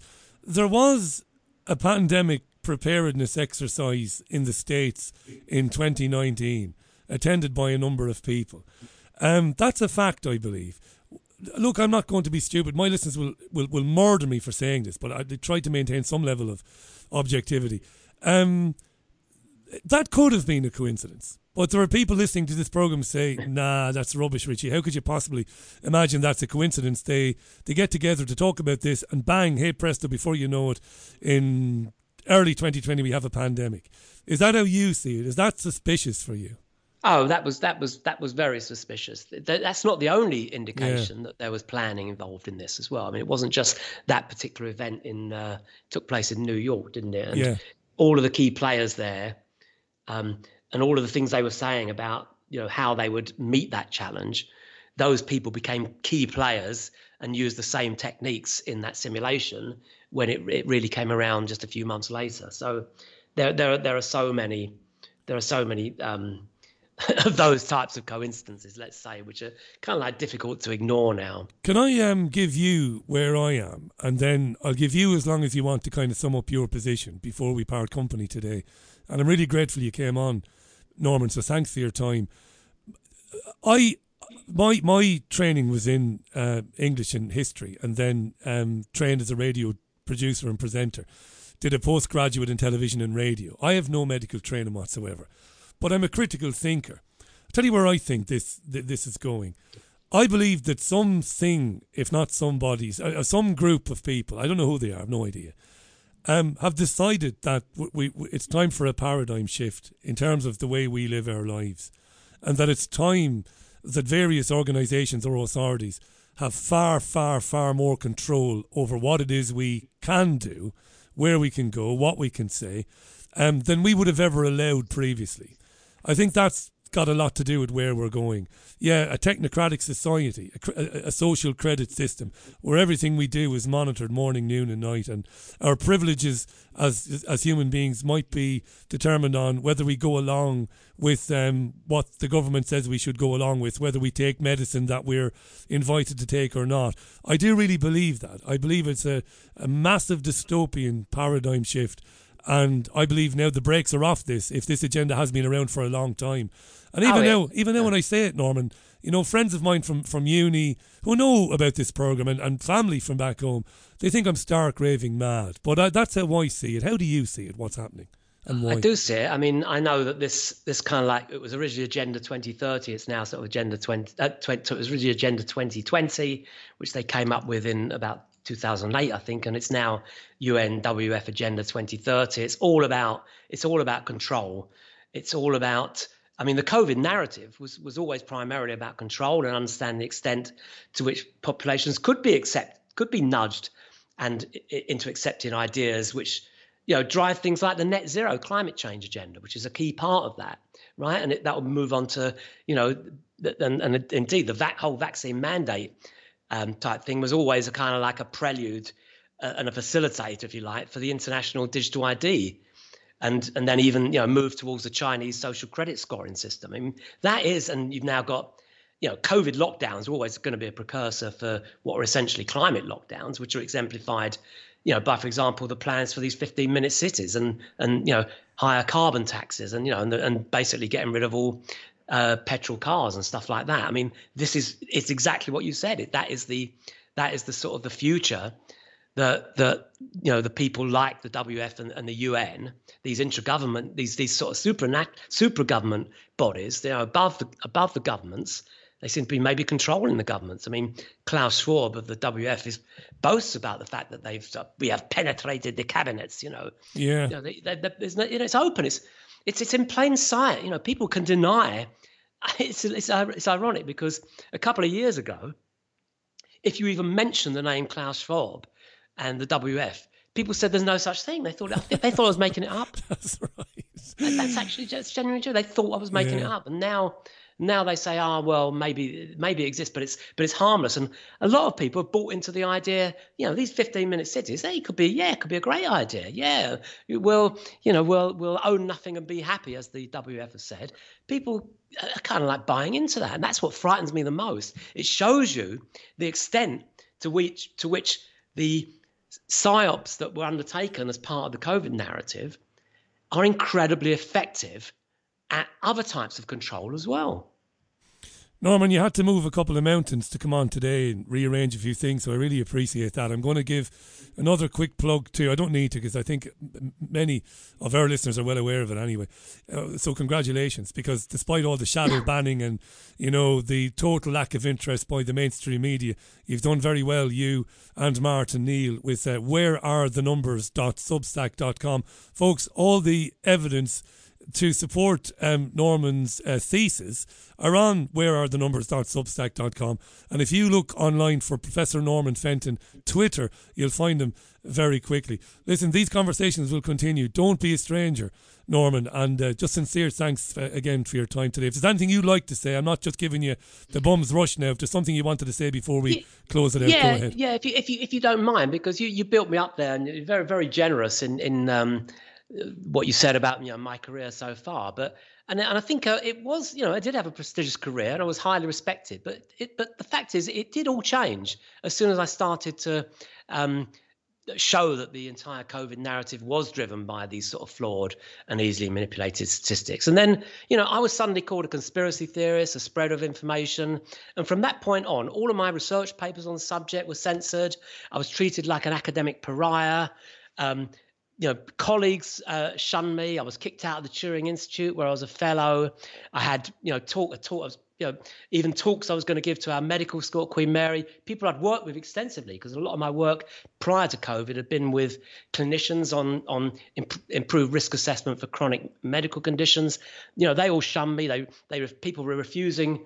Some of my clinician colleagues actually removed their names from papers because I was a co-author on it. The attacks against me, the 77th Brigade, we know, had campaigns to censor me, get me sacked from Queen Mary. I, had my Wikipedia page kind of like edited with sort of libelous stuff. I mean, and I'll finish with just a tweet, which was put out by a person called Vicky Mail, who's actually a very prominent person in pushing the COVID vaccines on pregnant women, right? And she said, this is a word for word, she called me a quite rabid misinformation merchant. She grouped me, incidentally, with Carter Malhotra as well. But she expressed sort of disappointment that I hadn't been censured and sacked from the university. I won't let you get away without asking another question. I ask this sometimes when it comes up. How do you cope with that? I imagine that's a million emotions at once.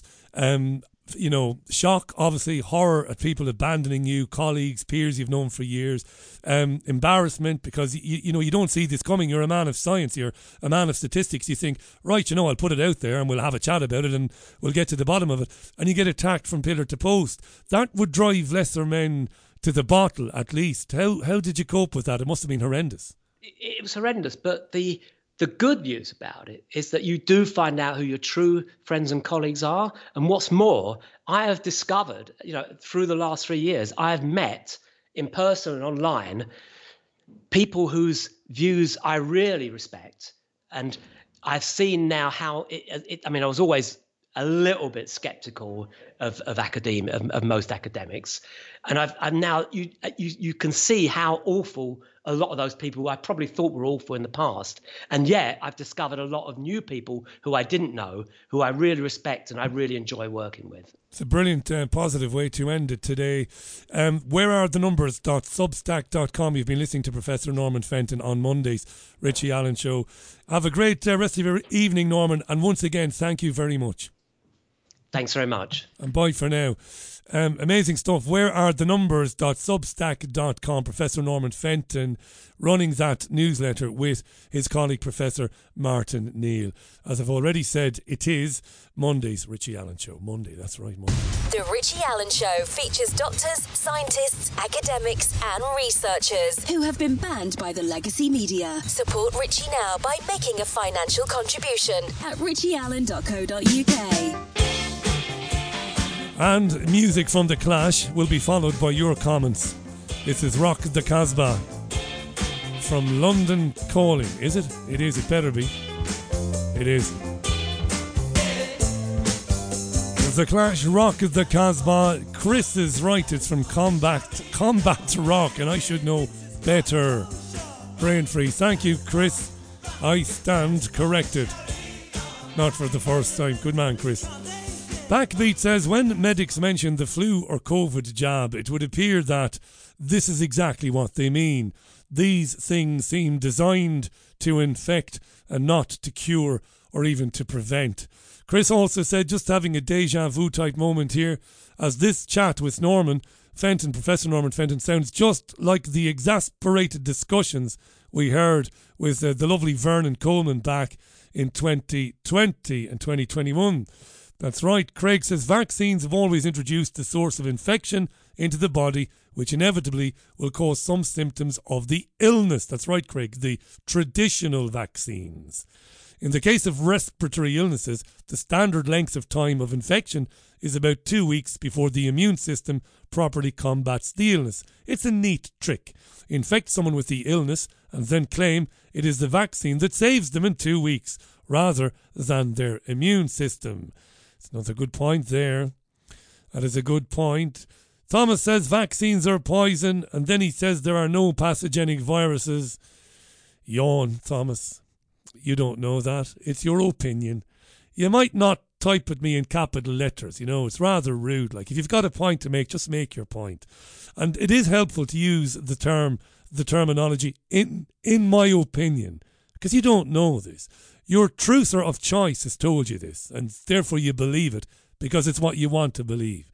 But I haven't seen any evidence that viruses don't exist.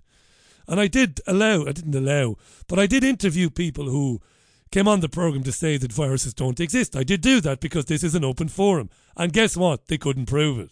It's a theory. That's what it is. It's a theory. Jack says Event 201 happened in October of 2019, as did the opening ceremony for the World Military Games, which was held in Wuhan in China. Thank you, Jack. That's a good point as well. Let me scroll down. Claire says, Richie, sometimes I feel like banging my head against the wall. You've got so many learned men and women like Norman Fenton firing out facts with overwhelming evidence, yet still people think these jabs are safe and effective. Or safe and effective could have been much worse brigade are the ones who get the limelight. It really is a mass formation we are witnessing, says Claire. And Dave the nurse says, wanted to get back into general nursing, went to have a look around in the A&E departments, and mask wearing for 12-hour shifts is still mandated, says Dave the nurse. What a bunch of muppets. Patricia says, of all the people I know to have taken the jab and the boosters, they're ill all the time, having flu after cough after flu. That's an interesting one, Patricia, because in 2023, I've been pretty unwell. Started off just after St. Stephen's Day, which is the 26th of December, Boxing Day, as we say here in Blighty. I was unwell for a few days and I missed the first couple of shows in 2023. And then I recovered from that. And then I had a bit of an illness again in January, late January, not too bad. But a few weeks back I got a horrendous pneumonia, and it was pneumonia, diagnosed as pneumonia, and nasty. And I got over the worst of that. Again, I didn't miss too much of the Richie Allen show, thank God for that, right? And then I got this head cold thing, which I'm dealing with now, and you can still hear it in my voice, and it won't go away. Now, it isn't preventing me working. It isn't preventing me going out for a run. But it's a lingering, excuse my language, bastarding thing. Now, of course I never had a jab. Of course not. Damn right. Neither even did my better half. So I've had no jabs. She's had no jabs. Now, she's very healthy. Thank heavens for that, right? She's not been smothering with any viral stuff this winter. But I have. And I didn't have a jab. So I hear you loud and clear that people who've had the jabs and who've had the boosters, some of them that you know, Patricia, are ill all the time. But I had nothing. And I'm not ill all the time, but fairly regularly with these smothery, niggly, shitty things. And I've done my best to mitigate stuff. I don't drink tap water anymore, you know. I don't eat very much. It's funny, really interesting interview with Dr. Ahmad Malik on Thursday last. And he talked about eating 1 meal a day. I eat more than 1 meal a day, but I don't eat much. My portions are very small. And I'm not eating an awful lot of processed stuff. I'm not. And yet these things. And when I mentioned this previously, somebody came online to tell me that they believed it could be, you know, my proximity to people who have been vaxxed.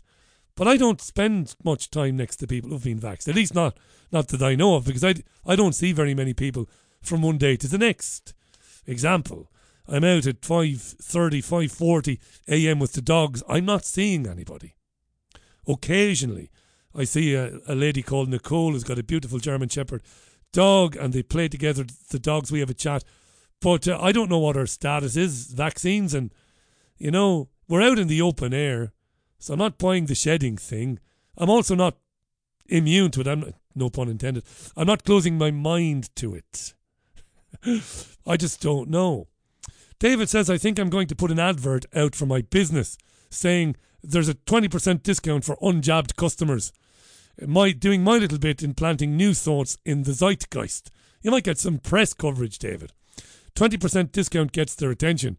Then they see the conditions. Most will not qualify, but it would certainly get some attention. It would get noticed, says David. You might be right. It's 13 minutes to the top of the hour.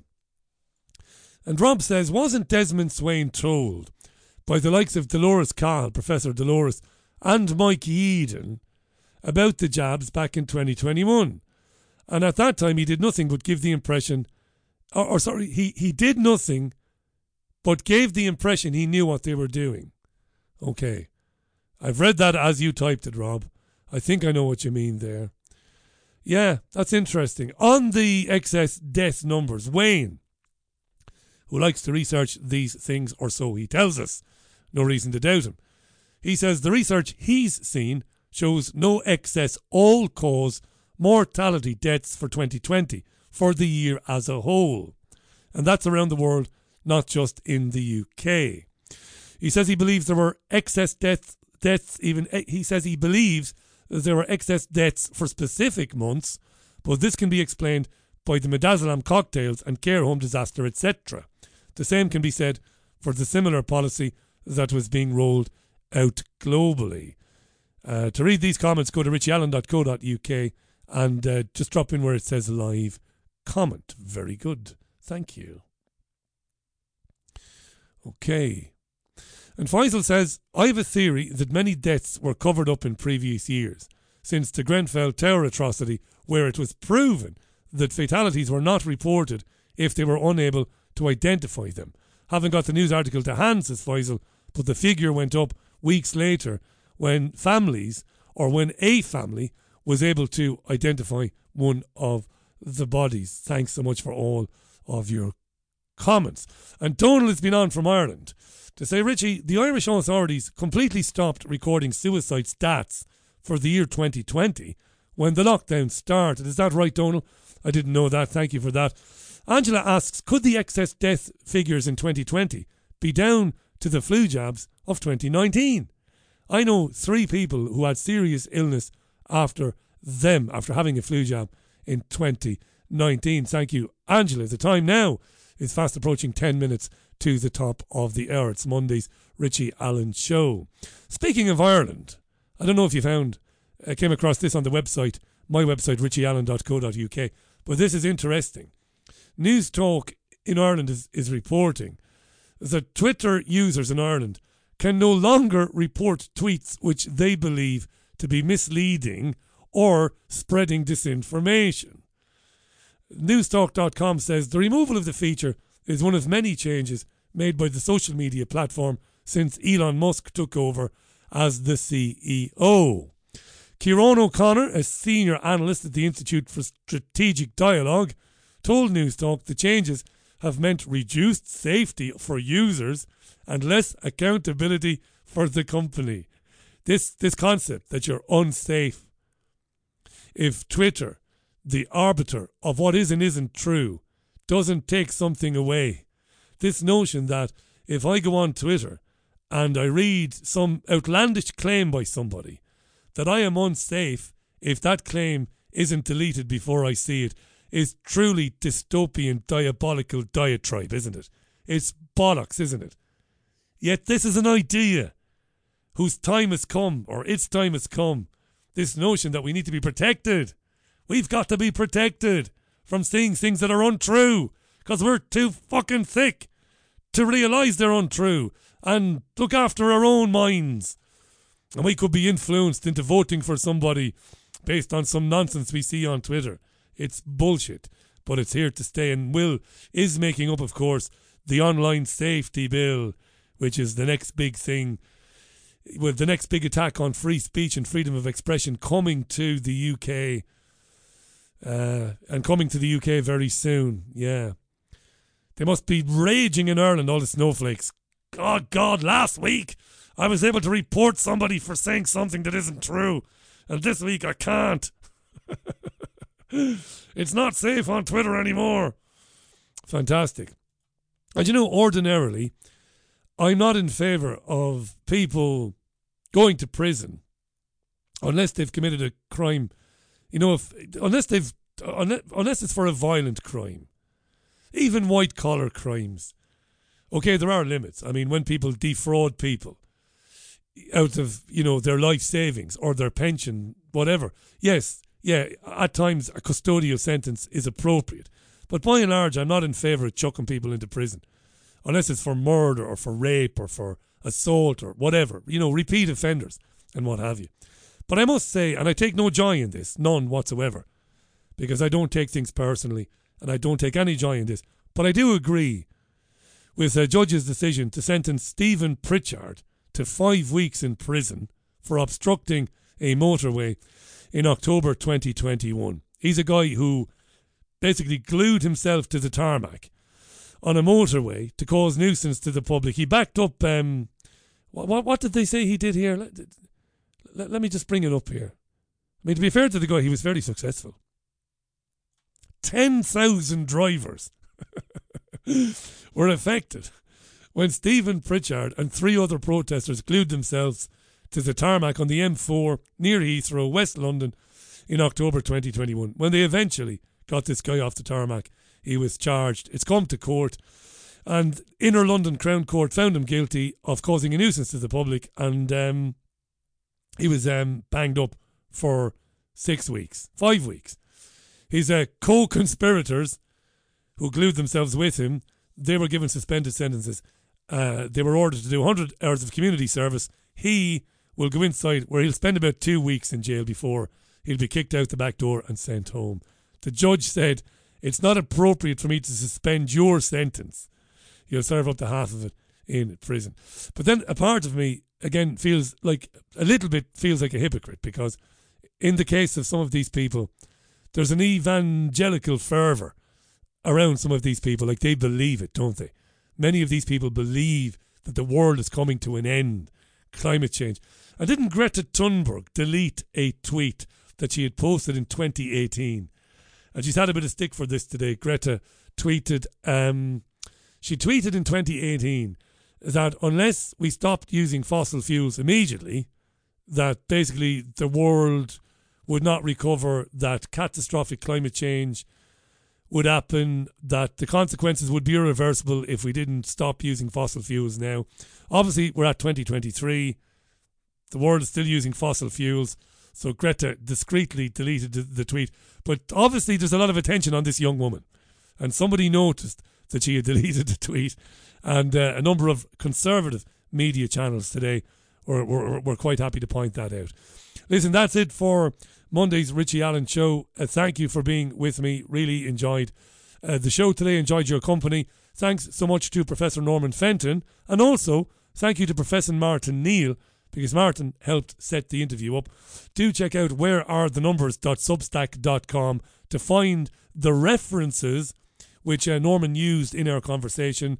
Find them on there, wherearethenumbers.substack.com. Join me tomorrow at 5 o'clock UK time for Tuesday's programme. In the meantime, enjoy the rest of your Monday. Look after yourselves and one another. Closing out with the Eagles. Because why not? See you tomorrow. Bye now.